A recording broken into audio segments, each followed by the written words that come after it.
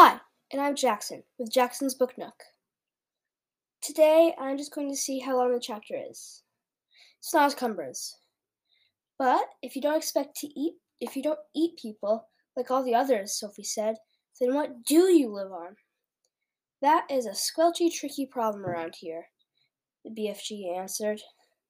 It is slosh-funkling giant country.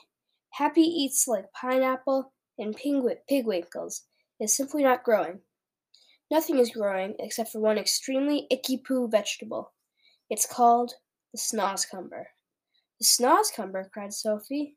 There's no such thing. The BFG looked at Sophie and smiled, showing about 20 of his square white teeth. Yesterday, he said, we was not believing in giants, was we?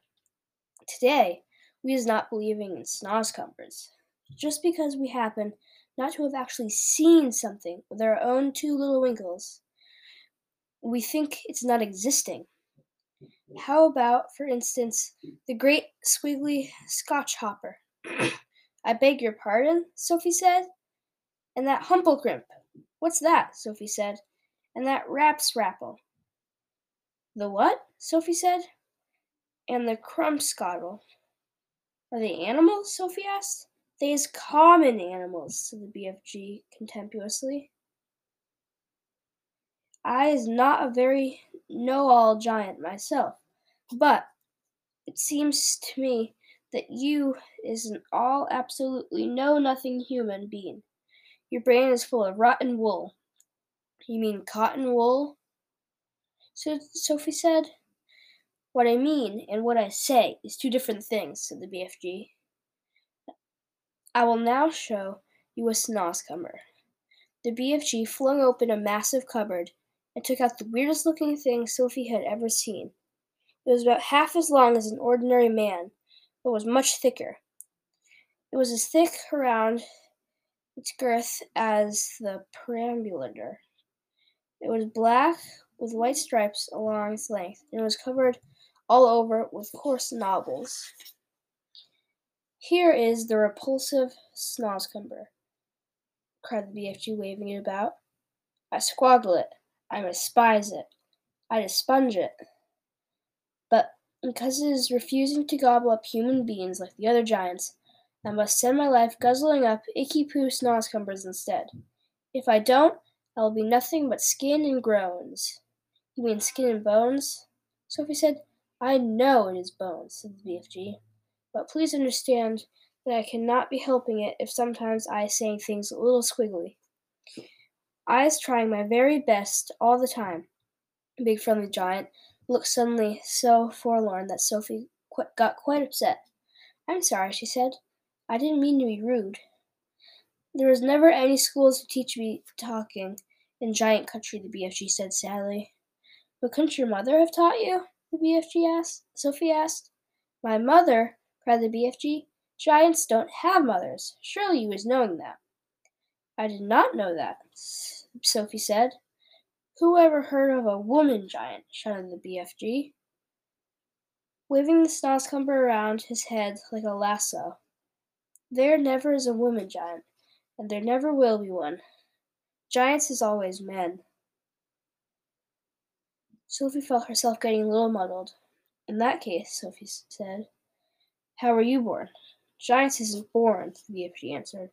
Giants appears, and that's all there is to it. It simply appears the same way as the sun and stars. And when did you appear? Sophie asked. Now how on earth could I be knowing a thing like that? Said the BFG. It was so long ago I couldn't count. You mean you don't even know how old you are? No giant is knowing that, said the BFG. All I is knowing about myself is that I is very old, very, very old, and crumply. Perhaps as old as the earth. What happens when a giant dies? Sophie asked. Giants is never dying, the BFG answered. Sometimes, and quite suddenly, a giant is disappearing and nobody is ever knowing where he goes. But mostly us giants is simply going on, like whimsy time twiddlers. The giant was holding the awesome Snozzcumber in his right hand, and now he put one end into his mouth and bit off a huge chunk of it. He started crunching it up and down. The noise he made was like the crunching of lumps of ice. "He's filthy," he spluttered, speaking with his mouth full and spraying large pieces of Snozzcumber like bullets in Sophie's direction. Sophie hopped around the table top, ducking out of the way. "It's disgusterous," the BFG gurgled. "It's sickable. It's rotsome. It's maggot-wise. Try it yourself, this foulsome Snozzcumber." "No, thank you," Sophie said, backing away. "It's all you're going to be guzzling here from now on, so you might as well get used to it," said the BFG. "Now on, so you might get...